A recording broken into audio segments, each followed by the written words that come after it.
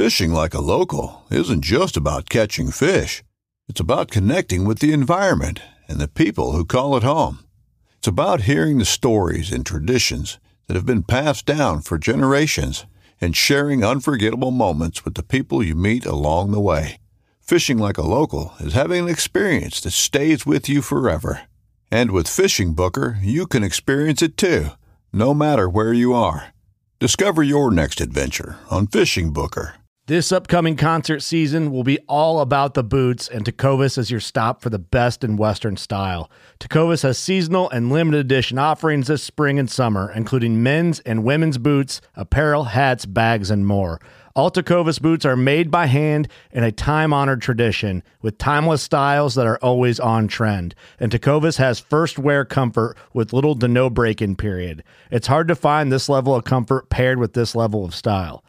Stop by your local Tecovas store, have a complimentary drink or two, that's WCB style, and shop new styles. The smell of fresh leather and friendly staff are at your service. Many stores even have leather custom branding to make your boots truly personalized. And with regular live music and events, there's no in-store experience like it. If you can't make it into a store, just visit tecovas.com. That's TECOVAS.com. They offer free shipping on all boots, as well as free returns and exchanges, and ship right to your door. Go to tecovas.com and find your new favorite pair of boots today.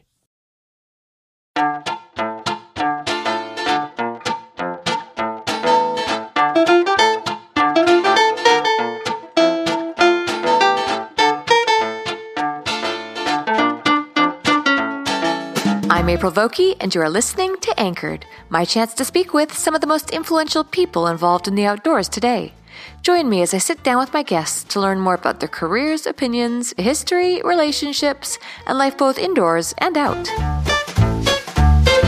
Conway Bowman has been on my podcast wish list since this show first began. 9 seasons later, it's finally happened. In this episode of Anchored, I sit down with Conway to learn more about his adventurous lifestyle, how he became known as the fly fishing guide for Mako sharks, why Makos may just be the ultimate game fish, and more.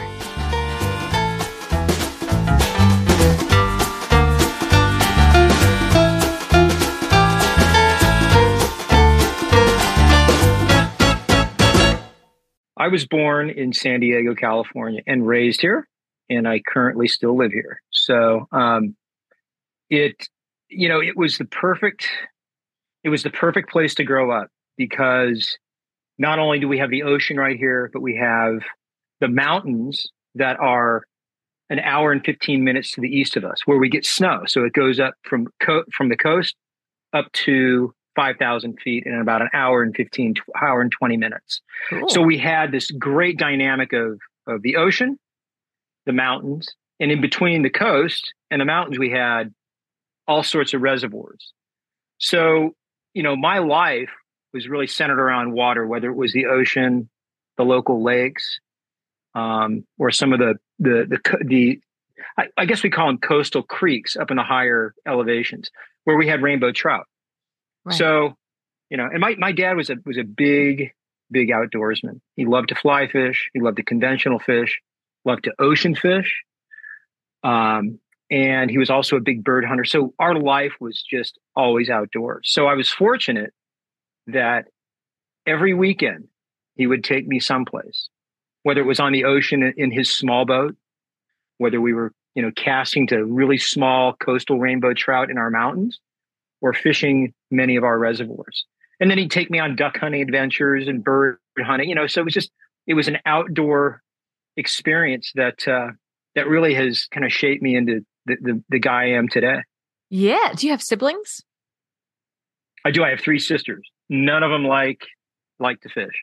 Okay. He tried, but it didn't stick. Well, they were into theater and music. My mom was really into having us kids, explore the arts. So singing, music, dancing. I did all that too. See, that's the thing. I mean, so my life was sort of this paradox. I had this really awesome outdoor experience in addition to playing sports. So I played football and baseball, but my mom saw the value in educating her kids in the arts. So I went through dance lessons, singing lessons. I took ballet. I took tap dancing. I learned how to play guitar. I learned how to play drums, all that stuff. So we had this, I think in the neighborhood, they thought we were like the weirdo family because we had all kinds of stuff going on. I mean, on any given weekend, my dad and I would be leaving with fishing rods or shotguns, but then I would come back during the week and I'd be doing some singing lessons or tap lessons. And then I'd be off to baseball or football practice. And then in addition to that, my mom was totally holistic before it was even the cool thing to do. We had an orchard in our backyard, and she grew all her own vegetables, all her own fruit. She was into, gnarly health food. And she had sayings like, the whiter the bread, the sooner you're dead. And this is back in like 1966, 60s, or mid 60s. So it was an interesting place to live. And I guess it was just kind of part of growing up in San Diego and Southern California, lots of just stuff that we were exposed to. And that, and that's why I'm interested in so many things these days, not just fishing, not just hunting, I just love everything. And having two boys, Michelle and I, my wife, we are always exposing our kids to nature, to music, to all kinds of stuff. So, but my parents I would say my mom was really a visionary, and so was my dad. He was a teacher. He was a literature teacher. So we always had, great debates around the table about literature, and, politics that was always something centered around the table. The positive parts of it, whatever the sort of the course of the day was, that's what we talked about. So it was cool. It was a great way to grow up. It sounds amazing. And I'm definitely jumping ahead, and we'll come right back to your childhood. Yeah. But this must have helped with your television charisma, because you're so wonderful on camera. It's interesting. So this is really funny. So my dad was also a Shakespearean actor. And when I was really small, we would go watch him at the Old Globe Theater and various other, rep theaters around town. So that was always in my life, right? I was always, I could get up on stage and, I would do singing recitals. I would watch him on stage, but it was never something that I really ever gravitated. I never really I just did it. So the reason why I really did it is because my mom promised me she'd buy me a drum set if I did 4 years of all this stuff, because I always wanted to play drums. So that's the reason why I really did it, to get that drum set. And then I got the drum set. But my sisters, on the other hand, they were really sort of entrenched in theater and commercials and TV. And my twin sister, she had a very good career as a singer. She was a classically trained singer. So all of that, I think it was sort of like secondhand smoke. It was just always there. And I remember, as a kid, so my parents had a really diverse group of friends, right? They had theater people, they had, outdoors people, they had politicians, they had people of religion, like, they had a rabbi friend and they had a priest friend, and they would all gather at the house. So we had all this stuff going on. So I think all that kind of just rubbed off on me. We always got up and did a skit. We always sang, somebody played the piano. So yeah, I think back to your question, I think it was just easy for me to do that, just being around it. Like it was something I never had acting lessons, but I do remember when I first started doing TV, they're like, man, you can nail all this stuff really quickly. And it was just because I had been exposed to it. So yeah. So that once again, that diverse upbringing kind of segued me into that sort of television career that really was awesome and really easy. It wasn't a big deal, so. Yeah. You always look like you're having fun. Yeah, it was fun. It was easy. I never got stressed. They would, the production team would always, as because you've done TV, they'd always throw something on you, right? Well, can you do this? Or, and it was just like, yeah, I can do it, or they'd make cue cards and I can read that, or I can do a stand up here. And I could do it really efficiently and quickly without like stepping over my toes or having to repeat it. So I think part of my TV thing was I was just efficient and I was quick and I was saving the production company's money, and I could just do it. So it was great. So yeah. Yeah. Now you said 66, but you were not born in 66. I'm assuming that was. I was born in 66. So my mom, like all of the stuff was. this all what I'm talking about was, from 66 up through the mid 70s, even into the 80s. So yeah, I was born in 66. I'm 57. What? You're not. I'm 50. I'm close to 60 now. You do not. Them apples. I mean, you do not look even close to it. And I'm so happy that I'm now putting these on YouTube so that people can see what I'm talking about. There's no way I don't. I love it. Yeah, no, that's true. Good genetics, good diet. I mean, that honestly, my mom, she passed away. Well, she passed away a month ago, and she was 94. Oh, I'm sorry. And but man, 94. she looked beautiful. I mean, she looked like she was about mid 70s. Perfect skin. But she paid attention to her diet. She paid attention. She really paid attention to that. But also, my family, we have great genetics. My dad was 92 when he passed. My mom, 94. My great grandmother, 101. So it's there. So it's genetics. But also being active, having kids at an older age. I have a 13-year-old and an 8-year-old. They keep you young, as you know. I mean, I cannot get old with those two rascals around. I just can't do it. I mean, they're pushing me constantly. I mean, it's like, hey, Dad, baseball. Hey, Dad, body surfing. Hey, Dad, let's do this. That's it, on and on. Let's go snowboarding. Let's go skiing. It's like, so, but that keeps you going. So it's so true. It's awesome. And I'm so glad I had kids later on in life because I would not have appreciated them. I really wouldn't have. I got all my stuff out of the way.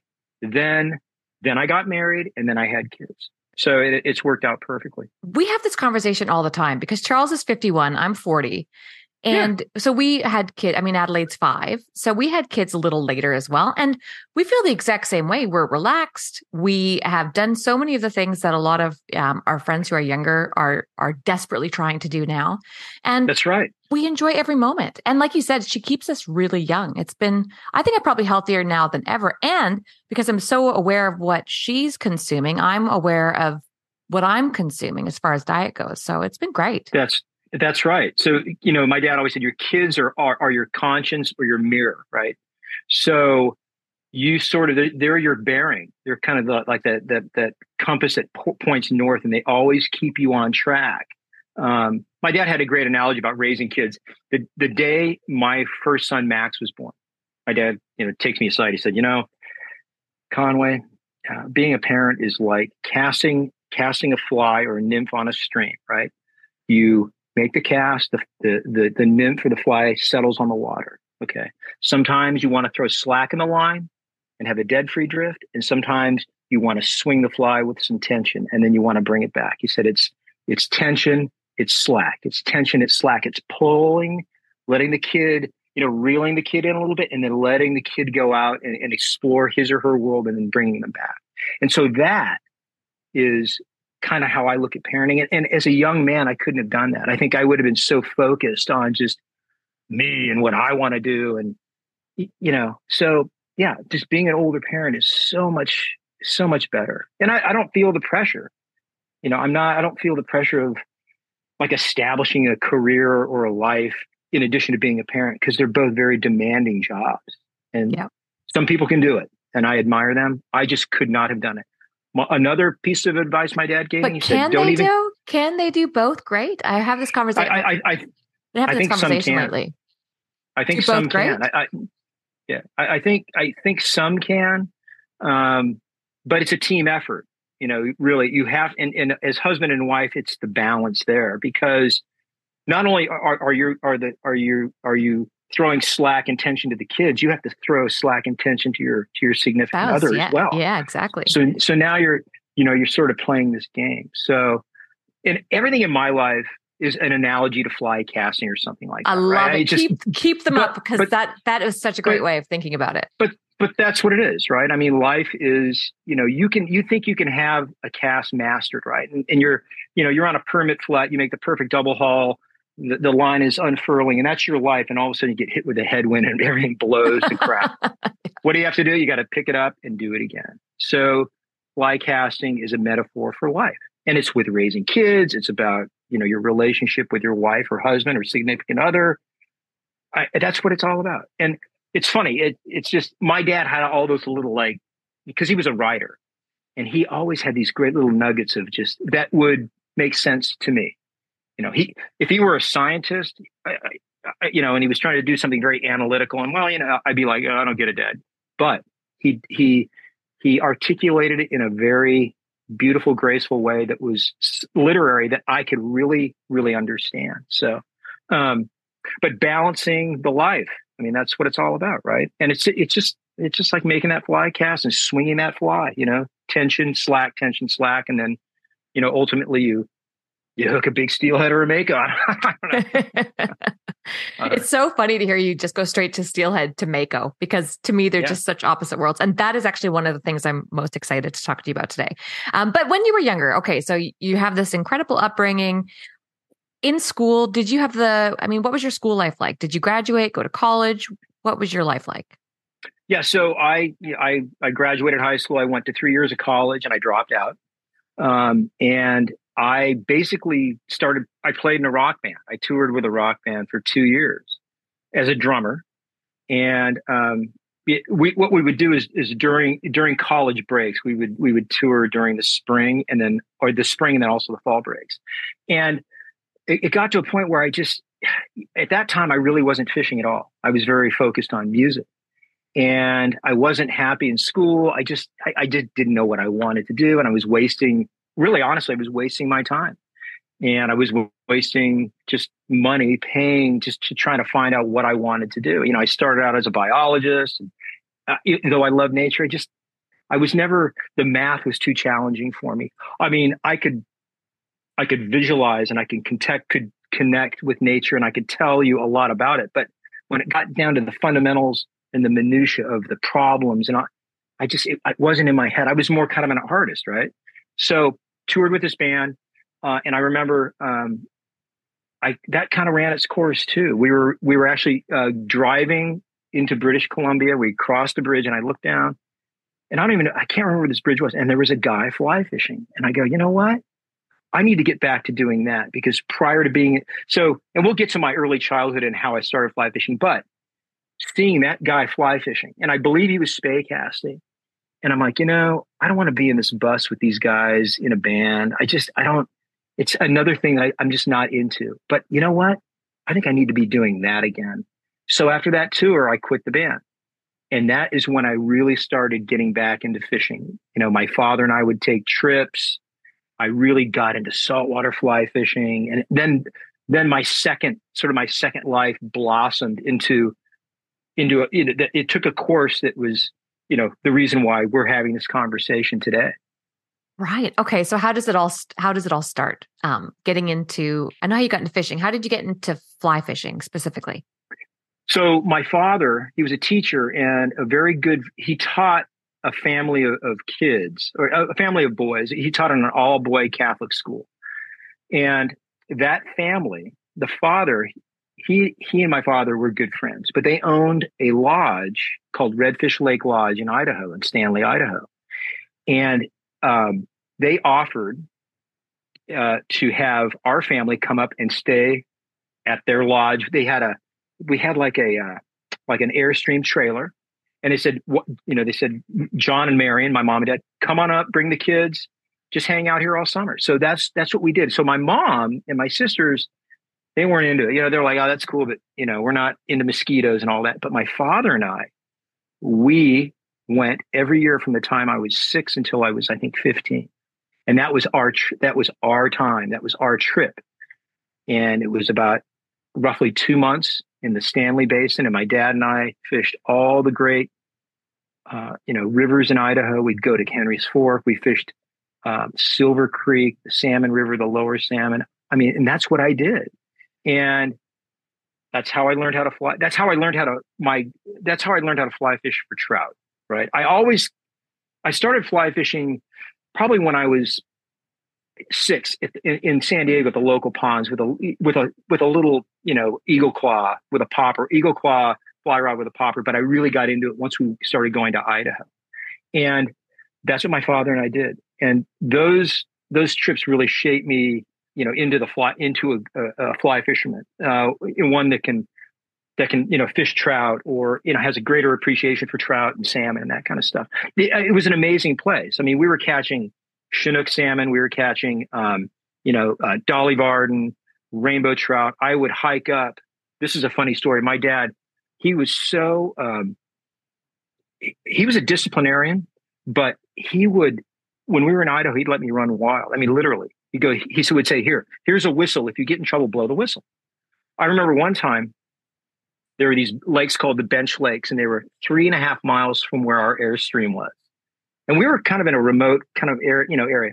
So I hiked, and I think I was 9 years old, up to the Bench Lakes all by myself, caught a bunch of brook trout and came back down. I got back after dark and I walk into the trailer. My dad's like, "Where were you?" I said, "Well, I hiked up to the Bench Lakes." He's like, "What?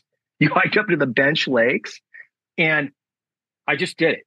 So that trip, and I can trace this back, was sort of the foundation of building confidence in me in the outdoors, because I always had a confidence being in the woods or being on the ocean. And I think that experience doing that was kind of a rite of passage for me. It was really cool. And I remember it like it was yesterday. And I did coming down, it was getting dark and I'm getting nervous, and I thought I was going to get attacked by a bear. And I was going to say, crazy. Aren't there bears? Yeah. There? Oh, no. Oh, yeah. So, but my dad's like, okay, so, and then the next summer, there was a mountain climbing group, really gnarly mountain climber guys. They were called the Idaho Mountaineering Team. And they were full on like John Lennon glasses, cut off shirts, like cut off jeans. I mean, this is in the 70s. Okay. Yeah. And they called me Spud because I was a little teeny kid. They're like, "Hey, Spud, you want to go climb Mount Hayburn tomorrow?" I'm like, "Huh?" He goes, "Yeah, we'll take you up there. There's a mountain there called Mount Hayburn." And these guys took me up, and I roped climbed that with these guys. I didn't go to the super steep peak, but I mean, it was still, what I did was insane. And I want to say I was 10 or 11 at that time. And I remember getting up to the top. Now, we got up to the top. And with the one guy, he looked like John Lennon. He had the crazy hair and the glasses, and they were up there, and they were smoking joints and stuff. And I get up there, and they had a 6-pack of Coors beer in cans with the old pull tops, right? So this guy that looks like John Lennon, I get up there, he goes, "Well, Spud, you did it," and he cracks it open, he hands me the beer. And I had my first sip of beer at that time. Oh. It was awesome. These guys were but those guys were sort of my, they were like, they kind of took me under their wing, and really kind of just where they're always checking up on me. "Hey man, but they were these really hippy dippy kind of guys, but it was kind of cool, but so those experiences really built the foundation for me to have confidence to go out. And, when I first got my first boat, a 16-foot aluminum, I took it 15 miles offshore after my dad said, "Don't do that." Of course I did it, so that's how it kind of built from that point. I'm just trying to imagine all of the dangerous situations you put yourself into. I mean, rock climbing? Quite a few. Yeah. Yeah. Yeah, it was crazy. And honestly, I haven't rock climbed. I don't think I've rock climbed since. I think that I've done some bouldering, but that was a legit. And it's weird. Maybe I just did it and it was like, that's cool. I don't know. But aside from that, it built a foundation in me, something where it built a confidence to go out and do other things. Yeah. And your dad would have known that was important, especially, going into manhood. There has to be a transition there. Yeah, and my dad was interesting. He didn't have a father. He had a very rough childhood. So his rites of passage were much different and much more difficult. And honestly, I think he struggled. He didn't know how, in certain ways, he didn't know how to be a dad. He never had a role model really in his life. So things like letting me go do that, it's like he never pulled me back. And so flash forward to when Max was born. I think that's what he was kind of reiterating, that, sometimes you throw slack, sometimes you pull it back. And there were times when he pulled it back for sure. But I think those that foundation building with taking some of those risks were probably him just going, just do it and see what happens. Like with my kids, oh my God, I'm like, sometimes I feel like I'm a helicopter parent, don't do this, don't do that. but I do have to step back and I have to let them, explore their environment. And it's tough to do as a parent. But, back to parenting again. You have to kind of let your kids explore their world, make mistakes. Sometimes those mistakes, they break their leg. Like Max has broken his arm like 3 times, skateboarding. That's what he does. You should see him on a snowboard. He's insane. I mean, it's like, but I can't break his spirit. I can't do that. I'm not going to do that. Yeah, we went I ski and he snowboards. We went to Mammoth over the winter. They had an insane winter. And oh my gosh, he went down this section. I'm like, oh my goodness. And I'm like, how in the heck is he going to do that? And he did it. And he came down. Yeah, how was that down? I'm like, that was great, but you scared the heck out of me. And I'm not going to do it. So yeah. Anyway. So you're in your 20s when you were with the band? I'm trying to figure out how old you were when you made the decision that maybe it was time to leave. 18, 19. Yeah. Okay. 18, 19, 20. Yep. So did you dive right into fly fishing as a career, or did you take some downtime? And what did you do to make money? No. So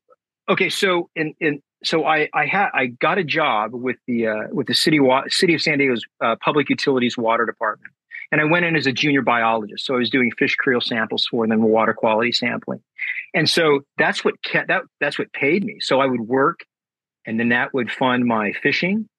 And then, so I went back and forth. In that career, actually, I stuck to that career. I mean, I continue to have that career up until a month ago when I officially retired from it. So I've always had that. So I worked as within the water department for 40 years.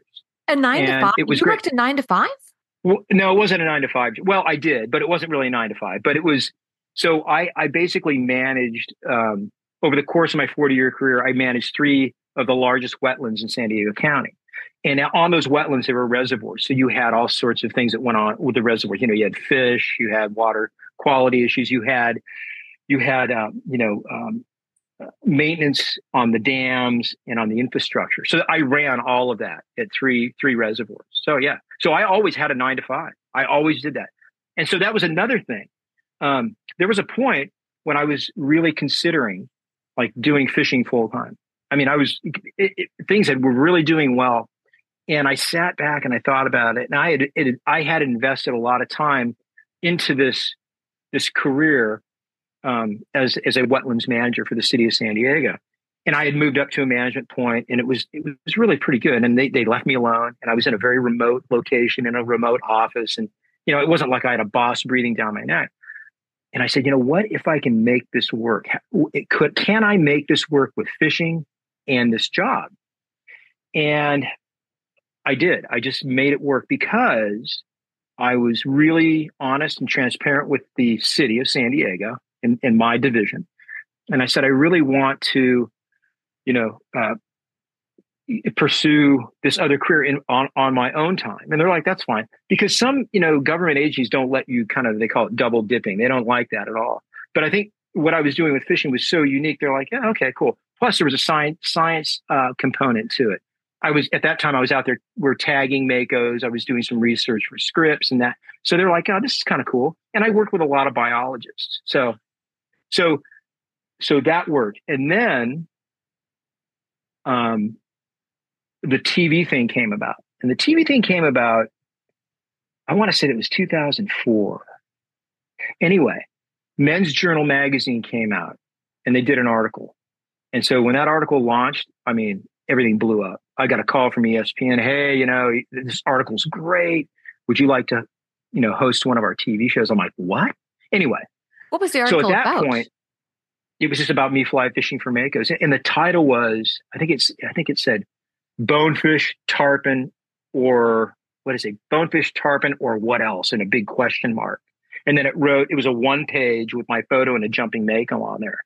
And I'm telling you, so at that point I was actively guiding. That was my next question. So you were guiding for Makos, and we still need to get back to how you even started fly fishing for Makos. Yeah. We'll get back to that later. So yeah, okay. So at that point I was actively guiding, for it was kind of in general guiding for yellowfin tuna, whatever was around, but Makos were kind of my focus. And this article came out, and I remember before the article came out, I would come home and I had an old analog answering machine, with the tape, and you'd walk in and you'd have like 3 messages, and you'd press a button. Hi, this is Bill from Chicago. I'd like to come Mako fishing. Okay, beep. Hi, this is Frank from Texas. That kind of thing, right? And typically I had 3 to 5 a day. It was okay because I had a day gig, right?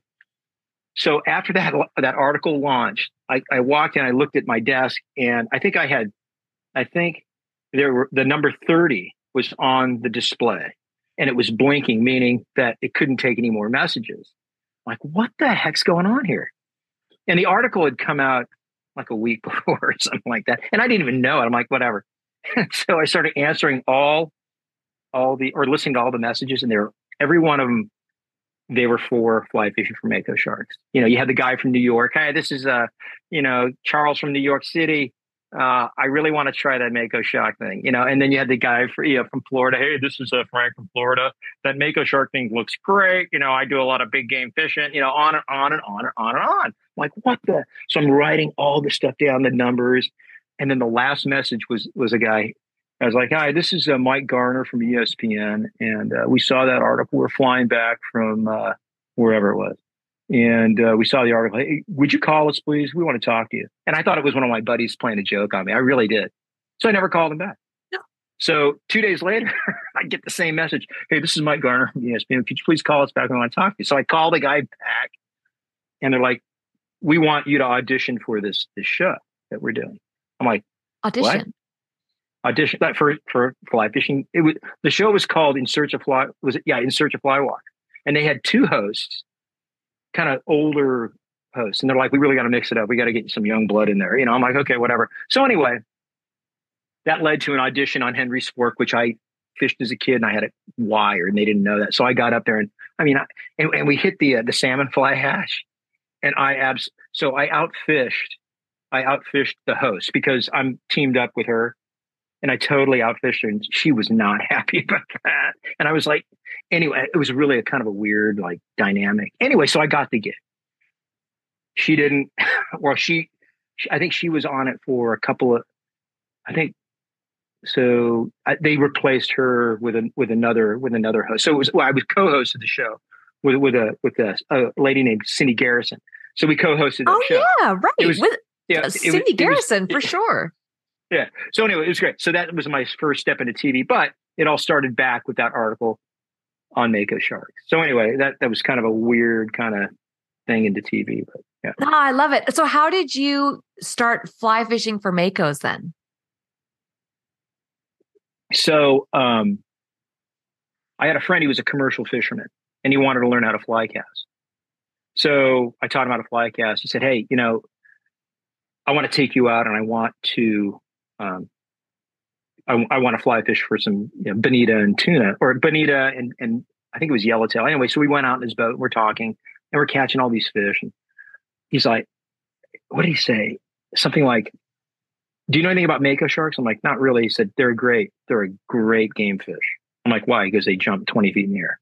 I'm like, "Really?" He goes, and he said, "I know that they'll hit a fly."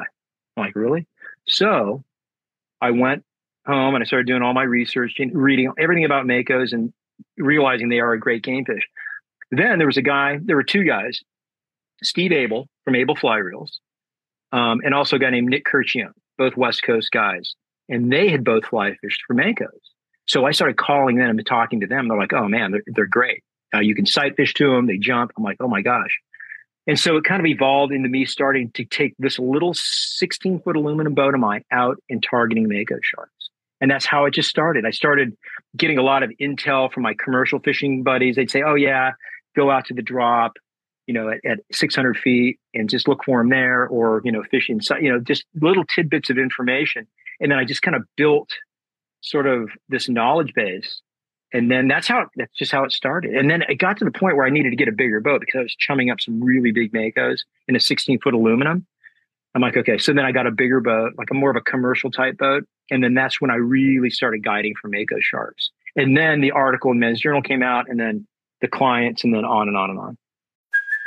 Hey, it's Kaylee Cuoco for Priceline. Ready to go to your happy place for a happy price? Well, why didn't you say so? Just download the Priceline app right now and save up to 60% on hotels. So whether it's Cousin Kevin's Kazoo Concert in Kansas City, go Kevin, or Becky's Bachelorette Bash in Bermuda, you never have to miss a trip ever again. So download the Priceline app today. Your savings are waiting. Go to your happy place for a happy price. Go to your happy price, Priceline. This episode is supported by FX's Clipped, the scandalous story of the 2014 Clippers owner's racist remarks captured on tape and heard around the world. The series charts the tape's impact on a dysfunctional basketball organization striving to win against their reputation as the most cursed team in the league. Starring Lawrence Fishburne, Jackie Weaver, Cleopatra Coleman, and Ed O'Neill. FX's Clipped, streaming June 4th, only on Hulu. I have questions for you about Mako sharks. Sure. Okay. So how big can they get for starters? 1,300 pounds. How many they feet get 13, 14 feet long. Yeah. Have there ever been any attacks on humans? Yeah, there has been. Yeah. In fact, there was one off San Diego about 10 years ago, and they thought it was a great white, but it was actually Mako because they found the tooth lodged in the person's head. So the person was on a kayak, the kayak flipped over and then got attacked by a shark, or the shark may have attacked the kayak. And that's a typical behavior of a large Mako. A big breeding Mako shark, they're very aggressive. So if there's an 8-foot kayak kind of in their area, they'll come over and they will attack it. So probably what happened is the Mako shark attacked it, the person fell out, the Mako shark came back around and took a bite. And then they don't really know, but I think it got an artery or something in the person. They just bled out. But they are very aggressive. So the thing about a Mako is they're much more aggressive. I mean, their mindset is more aggressive than a great white. They're sneaky. They don't play fair, right? They're dirty fighters. They come in and they sneak up on you and then they disappear. Then all of a sudden they'll come up and attack. A great white, pretty much they're in front of you. You kind of know they're there, and they'll come up in an ambush, but they're more, I don't want to say docile, but they're more they're like an elephant. They're kind of big, right? Whereas a Mako is like, a Mako is very random and they're like a cheetah, and they are just very cat-like. And people know cats. Their light switch can get turned on like that to attack, or it can turn off. So they're very unpredictable. And so, so the ones that we see around here over the last, 8 years are anywhere from, 40 pounds up to 1,000 pounds. In fact, 2 days ago, I had an 800-pounder hooked. I mean, and, took the fly right at the surface, right at the boat. But that fish pretty much attacked the boat. It came in on the boat, circled around, bumped the boat, and then kept circling. We threw the fly out. It took the fly. Boom. So, the point I wanted to make was the reason why people don't get attacked by Makos is because they live in water that's 100 feet or deeper mostly. Great whites are on the beach. Makos live in deep water. That's basically it. And here in San Diego, the 100-foot mark pinches in very close to shore. So, but not as close as to freak people out. But honestly, if a Mako got in the surf line, if that's where they live, there would be many more attacks on people because they are just wired like that, especially big ones. Big ones, they eat the same food item as a great white. They eat porpoise, they eat seals, sea lions, big tuna, swordfish. So they're eating the same thing. They just inhabit a different environment. How does that then translate into fly fishing, them being so unpredictable? So basically, the way I fish them is I chum them to the boat. And so you have to chum them. You don't have to. No, you can get them when they're finning on the surface. And that's really a great way to target them. But you have a window. It's usually in August when they're up on the surface, and you can do it. It's very tarpon style. And you can you can throw to those fish and lead them, and they'll chase the fly down and you'll hook them. It's great. You have to have the right people to do that. A lot of people that fish with me, they don't have the patience to do that. And it's a low percentage shot. If you book 5 days for that, you'll get 1 day where you'll have shots at those fish. So, I have guys that do it and that's all they want to do. But by and large, I'm taking people out and I'm chumming with fresh bluefin tuna.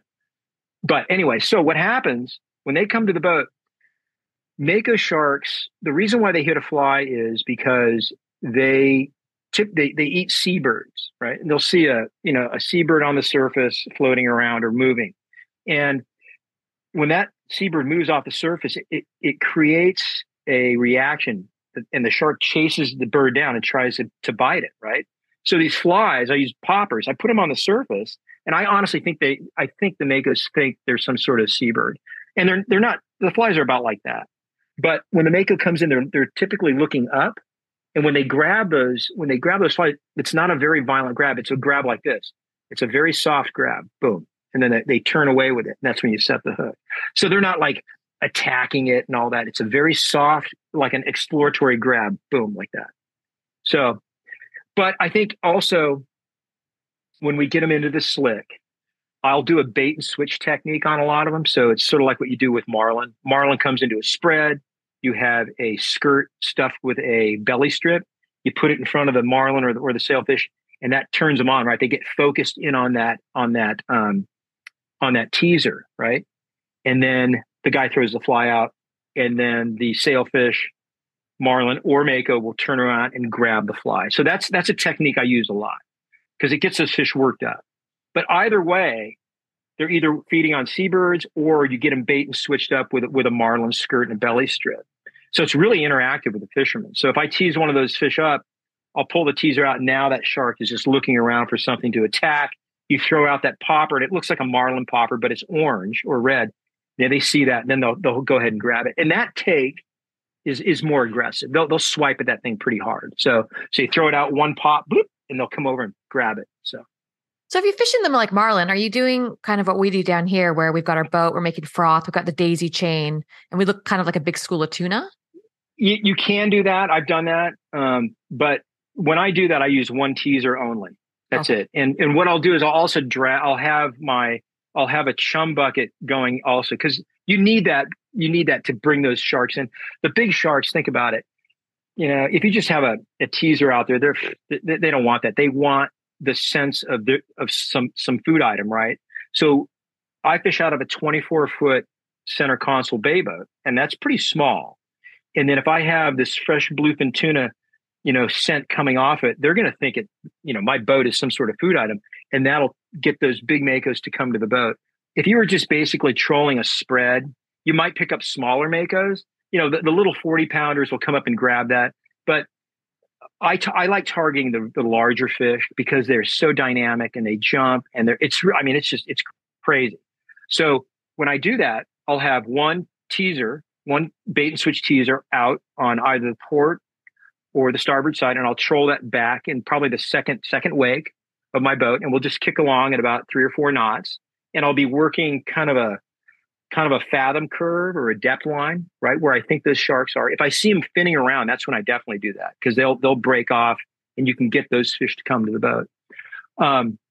So that's one way you do it. And once again, you have to have the right client to do that, but it can be really, really, really the success rate is great. If you have a lot of Makos around, it's awesome, because it's just like fly fishing for marlin or sailfish. The thing is, the Makos jump like 20 feet. I mean, they'll jump right at the boat. It's insane. And then I have to chase them down the boat.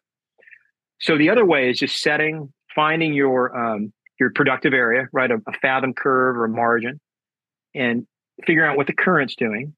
And then just setting this chum slick and just waiting. So this is like big game hunting, right?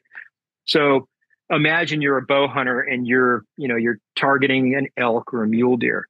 You're oftentimes you're going to sit and wait for that opportunity to come right in front of you, right? So that's what we do with the Mako sharks. So now that is big game hunting. I set a slick in a productive area where I think they're going to be at a certain time at the tide, and we drift. So we'll drift along this edge or this area, or I'll drift into the productive area knowing that, okay, these sharks are going to be at point A at 2:00. So I need to start outside and make sure at 2:00, when the tide hits where I want it to be, I'll be in this zone, and then they'll be there. And that's how it works. So they're fairly predictable in the summertime when the tides are moving in and out. they're kind of like tarpon. They migrate up, and then they migrate. They come through in like pods. Like you'll have your first pod of fish in May, and then like right now in July we have just pod after pod coming through. Just boom. So every day you're catching different fish, but they're moving through. And then after they move through, they go north. They go up around Catalina Island, which is about 80 miles north of us, and they'll kind of hover around up there. Then they come back down this way in the fall. But we have consistent flow of large Makos all the way through October. And then we'll have them do the turnaround all the way through November. So we'll get them all through there, but they're different fish. So it's very similar to a tarpon migration, right? But that's basically that's the game right there. And it's so hunters really get this, especially when you're sitting and you're sitting on a slick and you're waiting. They're anticipating that opportunity to come by the boat. And sometimes that opportunity doesn't present itself until 3-4 in the afternoon, but that shark could be 500 pounds. There's no joke. And that's not an uncommon fish to see this time of year. And you may see 2 or 3 of them throughout the course of the day. So there's this sort of mystery to this, right? If you're patient, if you wait, there's anticipation, and then all of a sudden, boom, chaos. There it is. And well, it's really weird because a lot of times they don't, people, you always get this, hey, do they come with their fin up? And it's like, no, not really. No, they sneak into the boat, and all of a sudden they just appear. Like they're very crafty and sneaky. They don't want to show themselves. And all of a sudden, boom, there they are. Once they locate the boat, then it's like, okay, then we go to work. Okay. And I'll say, hey guys, let's get to work. I'll get my teaser out. I'll get them worked up. The guy makes a cast. Boom. It's almost like a 95% shot. If the guy gets a good cast with a good angle, he or she will hook that fish. Then after that, who knows what happens? I don't know. Those sharks can do pretty much anything they want. And you have to be I have to be very careful that they're not hooked too close to the boat, because they will jump in the boat. You do not want a 500-pound Mako in the boat. They'll kill you. They will. There's no joke. So the smaller Makos, it's not as sort of ramped up in terms of like, okay, guys, let's keep it together here. But once you get to 300, 400, 500 pounds, it's a whole different ballgame.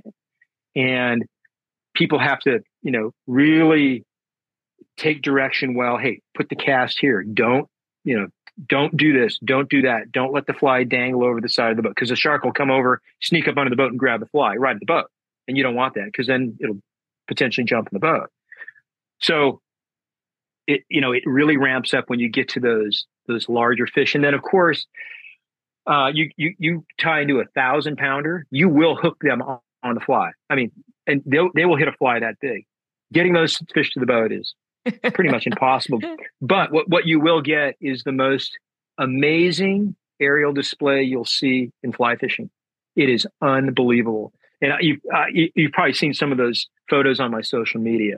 Those are all like 5 to 1,000-pound Mako sharks. And that's what they do. And they don't do it once. They jump 6-7 times. And when they jump 50 feet from the boat, an 800-pound shark looks like Shamu the whale coming out. It is insane. And they have an incredible hang time. And people are like, oh my God, did that just happen? It's insane. It is absolutely insane. What's the biggest one you've landed on the fly, or have seen landed? So we got one that was probably 650 pounds, and that got to the boat in 45 minutes. I couldn't believe it. And it was a leadered fish. So those big fish, I have a kind of a specific leader system. I use longer leaders because I don't do a traditional release on them. A traditional release is I have a release stick, put it in the corner of the shark's mouth, and I pop it off. And I can do that to fish up to about 300 pounds. I can do that if that fish cooperates. They have to cooperate though. Some of these sharks don't cooperate, and then it's just like you just have to kind of break them off.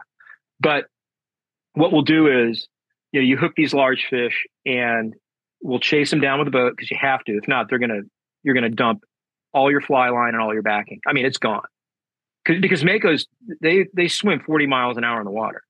Oh my goodness. They will heat up a reel like you'll put your hand on the side of the reel and your hand will burn. It's that insane. So we have to chase them down. So once we chase them down, then it's sort of this cat and mouse game. they're out there, you get close to them, they move away. Okay. Then they come back and you get close, they move away. So it's just back and forth, back and forth. That could take 3-4 hours. The one that we got to the boat in 45 minutes, the fish grab the fly, jump 4 times, I think 4 or 5 times, and then just basically was up on the surface, and I slid in on it, and it was really calm. And I got the leader, and I just popped the leader off, because I use a really light bite tippet on those, or a really lighter tippet section in there. It's like 40 pounds, because then I can just break it off. I don't have to get close to those fish, and then they're good to go. I also use barbless hooks, and they will shake that fly right out of their mouth. So it's not like, they're not hanging around with a bunch of stuff sticking in their mouth. So it's all barbless hooks. The poppers slide up the leader, so they'll float on the surface, so I can get those back. Because I feel, a shark that has anything hanging off of them, it messes up their hydrodynamics and it makes them weak. So if they can get all that out of their mouth quickly, they're fine. And these fish I've seen them shake those flies out of their mouth. So that's basically it. That's how you handle a big Mako. So yeah, 650. But I mean, I've hooked them. I mean, this year, I don't know how many I've hooked that have been in that 700, 800 pound range. I mean, it's insane. It's crazy. But we just don't land those. They're just too damn big. And honestly, if a guy's on that fish for 2 hours, he's like, break it off, dude. They don't want to deal with it, because it is too much. It really is. It's just too much. And I'm like, okay, cool. Pop it off. So, and no one's gripping, grinning a big Mako. No, not at all. No. Yeah, you can't do. Well, you know what they do though? I mean, they get these dynamite shots of it jumping, and I always say that's the shot you want. You want that framed in your office, because that's what it's all about, with the fly hanging out of its mouth. And they're like, yeah, that's it. I don't want to get that thing around the boat. Because honestly, when these big ones get around the boat, guys are like, oh my God, I got to hook that thing. I'm like, yep. They're like, oh, yeah. I mean, they're like freaked out, because they've never seen anything that big.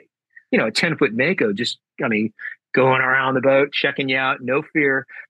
Makos are the only fish in fly fishing that actually hunts the angler down.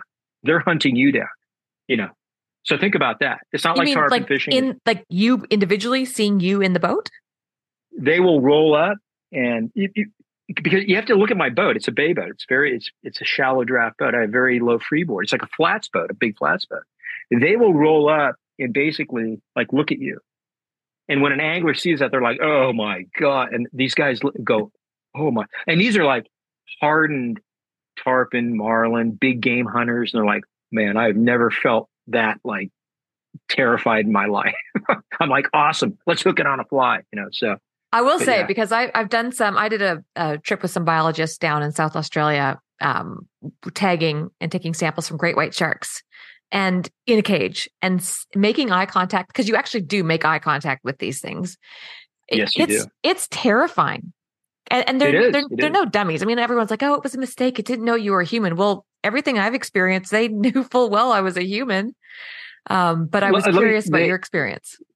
Oh yeah, no, they stare. So I'm on the stern of my boat I stand up on a little platform, and I will watch these sharks come around the stern and roll up and look at me, and then they'll bite the outboard motor. Like they'll bite it, and they'll spin the boat around. They'll grab the anti-cavitation plate and the keel and try to move the boat around. And while they're doing that, they're looking up at me. It's intimidating. And the other thing is, when I'm teasing those sharks in, like, the big ones will stay on the surface, and all of a sudden you'll see them charge the boat, and then they dive deep. And what they're doing is, now they're deep, and now they're circling under the boat, waiting for that teaser to go back out. And what they'll do is, as I reel that teaser back in, a lot of times they'll attack it right at the boat, and they'll jump out of the water for it right at the boat. So for me, I have to be very careful. So when I see that happen, I typically don't throw the teaser until I see the shark up on the surface again, because I've had them almost jump in the boat. I mean, and it is terrifying when you have a shark that big. I mean, charging literally coming straight up underneath you, and they come up, and basically they're face to face with me, straight up and down, and they fall back in. It's crazy. And I've had anglers hook them too close to the boat, and they have jumped. I mean, literally right at the boat, right at the gunnel rail. Thank God they've leaned away from the boat. I've been in a few situations where if they would have leaned in, they would have crushed. Well, first of all, if people were standing there, they would have crushed them, but also they would have crushed the center console. I mean, so So one interesting thing that's going on here, the fish are getting bigger and bigger every year. There's something going on with our fishery, and I think it's the food item. We have a greater presence of bluefin tuna here over the last 10 years. I mean, big, giant, bluefin 300-400 pounds. The Mako sharks are eating those. So the larger food item brings in a larger predator. And that's exactly what's going on. Because when I first started doing this, a big Mako shark was 200 pounds. That was a big one. Now you'd get a lot of 80s and 100s, but a big one was like, oh, that's a great fish. 200 pounder these days, like, all right, whoopity-doo-dah, And now it's like, you've got these big, like gorilla type Makos hanging around. So, and I'm still fishing out of the same boat. So it's like the boat hasn't gotten bigger, just the sharks have. So I have to kind of, bigger boat. Well, yeah, I know. But the thing is about the small boat, and I fished these big Makos on bigger boats. They come in really deep, and I can't get that connection with those fish. I can't get them to do what I want. And I think that my boat is not a threat to them. It's some sort of food item, and they come to it with no fear. Even a boat with a center console with a T-top on it, they're much more shy. So I think my boat is the perfect boat for this. But what that means is I have to really up my safety game with these larger fish. So longer casts, making sure the boat is started up before we hook the fish, moving away from the fish when we hook them, that kind of stuff. And making sure the client or the angler isn't like just dangling the fly and making really bad casts, because that bad cast could result in some serious danger.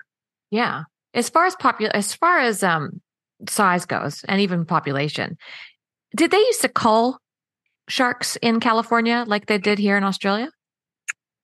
No, but they had a commercial season on them. I don't think they did. They were a commercial targeted fish for a long time. Mako sharks were Makos and threshers. And what happens now is typically swordfish that you buy in the store is Mako sharks. It's Mako shark because the steaks look similar.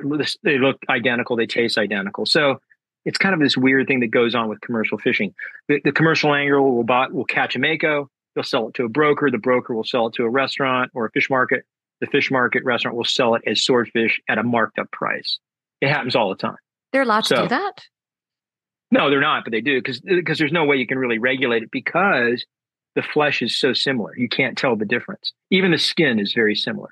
And honestly, there aren't enough game wardens to go around and like test every single, to test every swordfish steak. Same thing happens with scallops, right? So scallops are basically carved out of bat ray wings, right? They basically cut them out and they sell them as scallops. So yeah. I did not know that.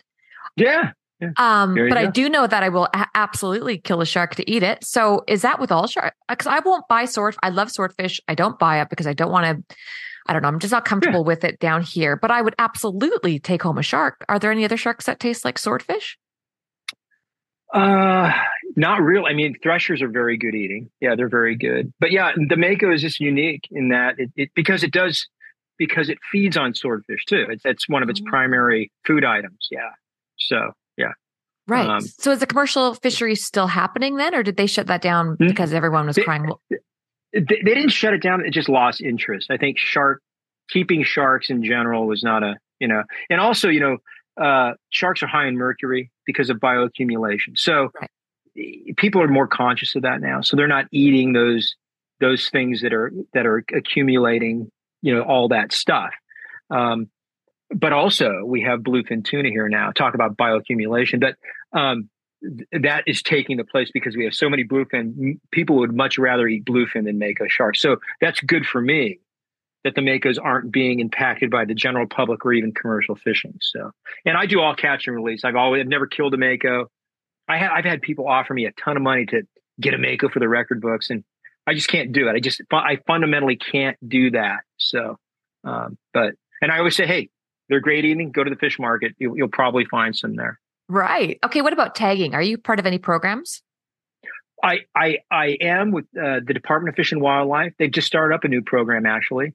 We're going to start tagging hopefully this fall. I did some tagging for Scripps Institute of Oceanography about 15 years ago. Right. We did some satellite tags. Didn't gather a lot of information on that. And then I've done spaghetti tags for the Department of Fish and Wildlife also, which are basically those yellow, just, like spike tags. But, it's interesting. Makos don't get a lot of attention like great whites do. They're highly pelagic. They don't get the attention because great white is, that's the premier fish, right? Great whites are protected. Makos aren't. Makos, you can catch 2 Makos a day per boat, 365 days a year. They're not even protected.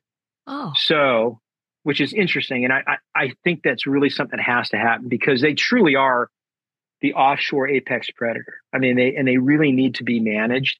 And I think moving forward, I think National Marine Fisheries are going to start managing them much better. But it's complex. You talk a government agency involved in managing fish stocks.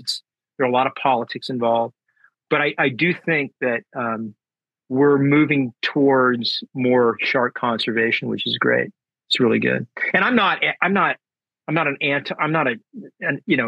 somebody wants to keep a shark, great.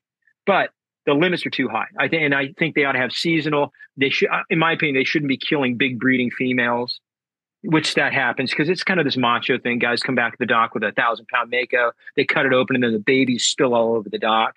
That's not great optics, And honestly, those fish should not be taken. So I think a smaller Mako is great.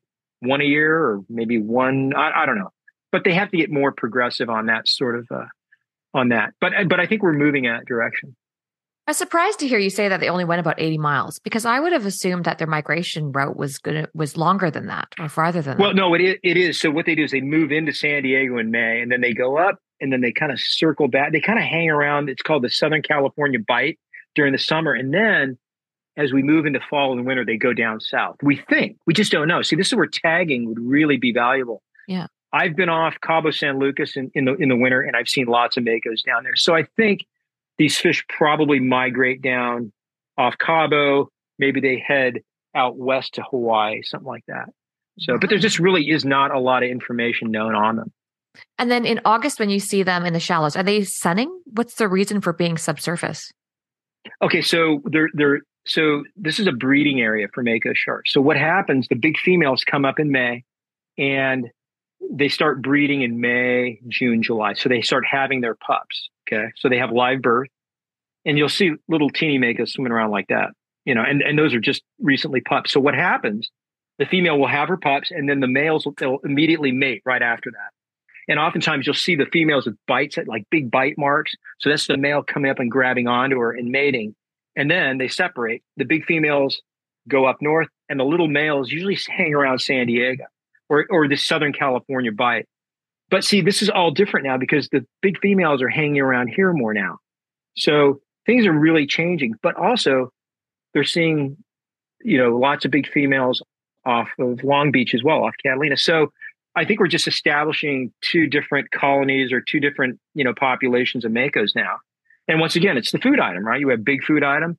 If I'm a big breeding female, I don't have to swim to Long Beach. I can just hang out here and, eat porpoise, eat bluefin tuna, and just hang out here until it gets too cold, where I'll migrate back down to Mexico or maybe over to Hawaii. Right. This is so interesting. Is it true that if you lay a shark on its stomach, that it will automatically throw up all of its guts? I don't know. You haven't? I've never laid a Mako.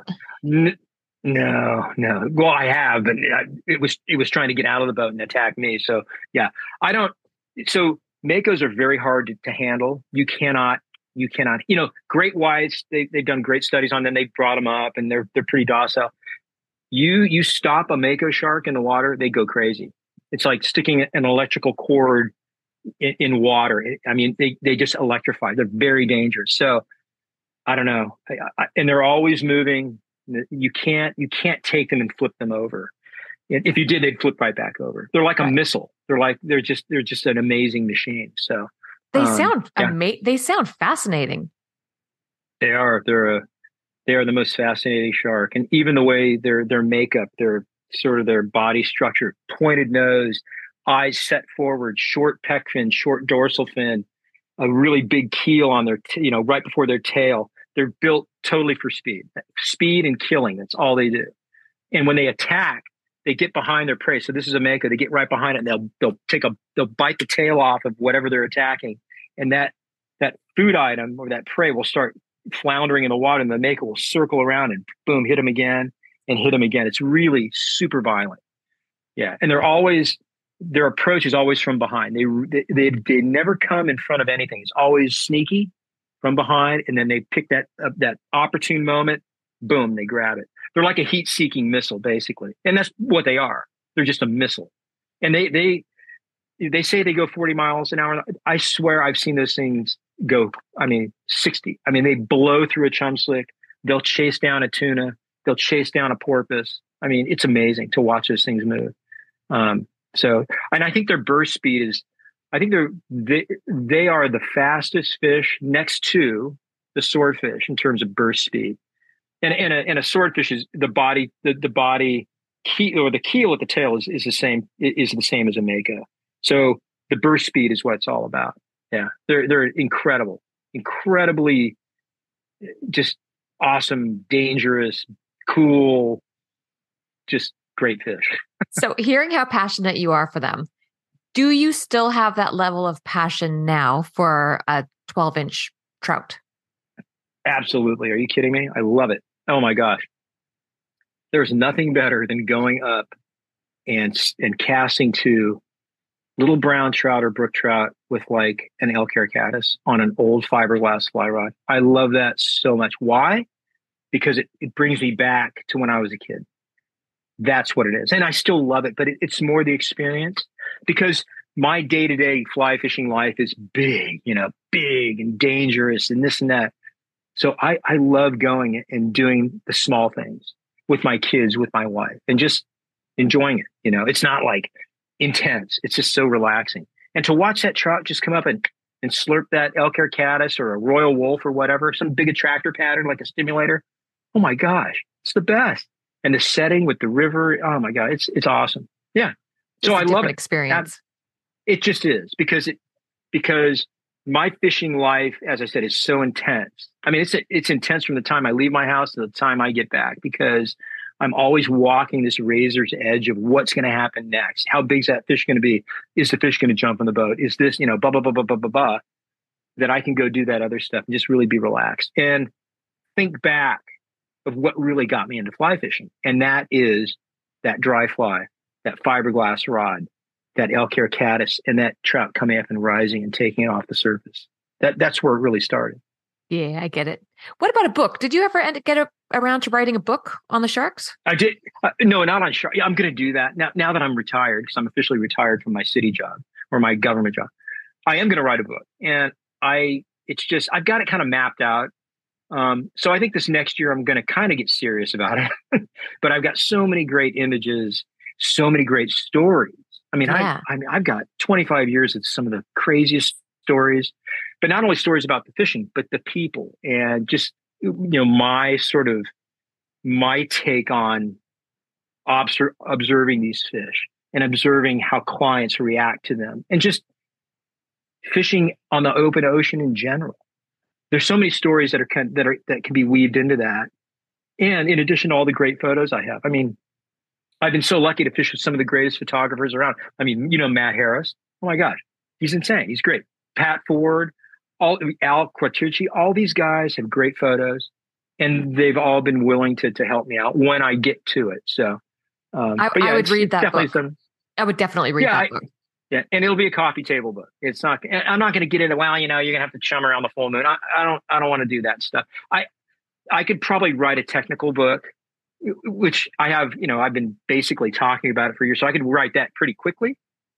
But I don't want to. I really don't want to do that. I want to write about the overall experience of a Mako shark and how great they are, and how how they do change people's lives in interesting ways. When somebody encounters something that big at the boat, something happens to them. They're like, wow.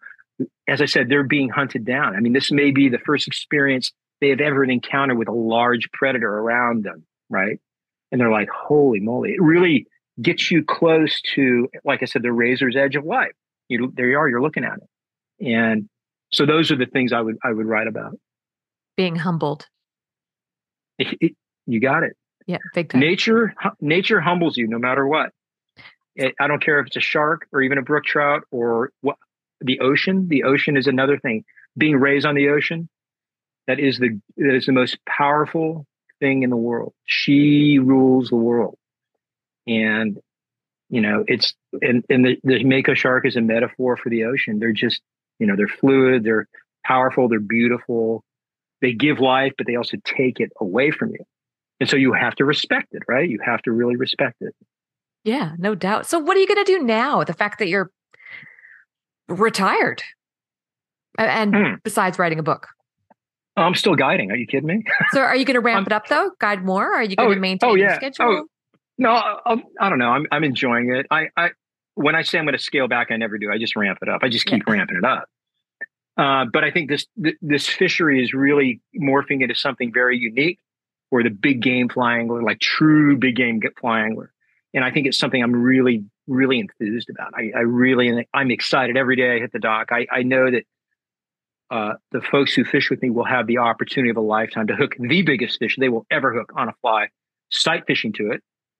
And we potentially could change their life. I mean, how awesome is that? So that's what gets me going. And then aside from that, I'm going to obviously continue to engage with my kids. We're going to surf. We're going to snowboard, ski. We're going to play baseball. They love baseball. They love lacrosse. My wife and I were, hopefully we'll be taking some vacations. But she's a big part of my life. I mean, she fishes and it's going to be great. And I now I can really do kind of like what I want. Not that I have not always done what I want, but so yeah, I'm in a really great space. Yeah, good. I feel like I have a million things that I've missed asking you, just as, the little things that you've experienced growing up or the stories. And I think I probably just have to wait for the book, but is there anything in particular that I've missed that is glaringly obvious? I mean, I know you have sponsors and all, I know you've done a million things in your resume, but is there anything glaringly obvious that I've missed about your life that's made you who you are today? Oh man. I'm not really. I'm sort of this. I'm a sum of a lot of different parts, right?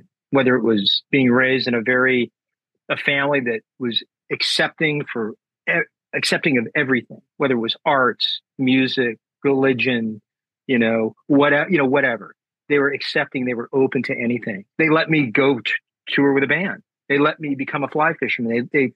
There was never really any hard set expectation other than what made me feel. What made me feel worthy, right? So I had great guidance there. I just think that, my life it's pretty darn good. My wife is unbelievable. The most supportive woman, ever.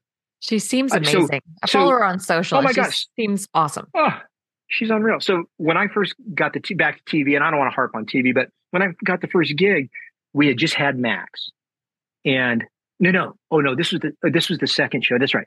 So, we had Max. He was maybe a couple months old, and I got a call to do another TV show. And, I went up to her. I go, I just got a call from a network. They want me to host this other TV show, Fly Fishing. She's like, really? And what does that entail? Well, I'm going to be traveling all over the world. She's like, oh, really? And we just had Max. She's doing yoga in the other room. I should call her and ask her when this was. But anyway, and I'm like, honey, look, I don't have to do it. And then she sat there and she looked at me for a minute, and I was ready for her to say, yeah, I don't want you to do it. She sat there and looked, and she said, you know what? If you don't do it, I'm going to do it. I believe her too, actually. And I'm like, you're cool. She's like, are you kidding? That's an opportunity of a lifetime. I'm like, what about Max? She's like, Max, we'll be fine. And there you go. So not soon after that, I hopped on a plane and I flew to Thailand. And I was in the middle of the jungle saying, hi, honey, from a sat phone going, I'm in the middle of the jungle fly fishing for Thai Mashir. And I almost got bit by a spitting cobra or something like that. It was crazy, So yeah, how's that? So she's the backbone of what I do. She's the backbone of this family. She's got 3 boys in this house. By the way, we're all Tauruses. My birthday's on May 8th. Max's birthday, my oldest, is on May 8th, and Jackson, our little guy, is May 9th. What? So we're like a bunch. Yeah, we're like a bunch of bulls in china closets around here knocking stuff over, and she's a saint. She puts up with us. I'm the luckiest guy in the world. You've got it. You seem to have it figured out. And that is actually one of the reasons I was really excited to sit down with you, because you are so positive and optimistic. And I feel like it's very consistent. I feel like over the years that I've been watching you and just kind of, keeping an eye on what you've been up to, you seem to always be the same guy. I mean, am I reading that right? No, I'm the same guy. So it's where I live. In whatever, space you're in, whether it's fly fishing or surfing, if you're kind of surrounded by that all the time, a lot of times you sort of lose sense of what your grounding point is. All of a sudden you become the expert at this, or what I mean? It's just really weird. Mm-hmm. Where I live, nobody gives a rat's ass who I am. I'm here, and I've always been here. It's like, I don't live in Fly Fishing Central. I fly fish for a fish that's kind of peculiar to many people. So I don't have time. I just don't have time to get wrapped up in it, in right? The industry. I just don't. And I think that's what keeps you grounded. And I have a wife that wouldn't let me. She'd kick my ass she would never let me do that. But I always say, it's like being the world's tallest midget. It's like, we fish for a living, and we should be grateful that we make a living at it, because there are a lot of people out there that are that don't like what they do, and they save their pennies to go fishing. We get to do it every day. We get to go fishing every day. So I'm not the guy saving my pennies to go to Christmas Island or Andros or someplace, and that's the only 2 weeks I have in my life to fish. And it has to be good. I live fishing. I live the outdoors. So, hey, I've got it made. You do have it made. Now, if people want to book with you, are you still taking bookings? And where can they go to do that? Just conwaybowman.com, just a website. And that's it. Or go to my Instagram, Conway Bowman. Instagram's real. I like that because it's easier for me to kind of, I can kind of navigate that. You and I, we've been trying to get this meeting together for a couple of years. I'm horrible on Instagram messages. I don't know why I cannot wrap my head around it. No, I am too, really. But a lot of times people will, they'll, in their comments, they'll say, hey, you can I fish? And I'll say, yeah, just email me. But honestly, the website is great. Email me through the website, and I'll get back to you. So, yeah. Perfect. And I'll link all of this up. Is there anything that you would like to add or ask me before I let you get on with your evening? Thank you so much for having me. This is an honor. I've admired you for so many years, and we've known each other for many, many years. And this is so great. And I just wish that we could, connect in person at some point. So we got to make that happen. And you and Charles and you guys have to come out and do something. I guarantee you we are coming out. In fact, next time we do Disneyland, I was just there in January. I didn't even think about it. When I'm there next time in the summer, don't come out in January. Please, you're on my boat. I've already got the spot for you guys. So. Oh, thank you. Well, that goes both ways if you're down here in Australia or in northern British Columbia. Love it. I'll take you up on it. I love steelhead fishing. Do. And same with Michelle and the kids. All right. Okay. Thanks, Conway. I'll talk to you soon. And that concludes this episode of Anchored. Thank you for listening.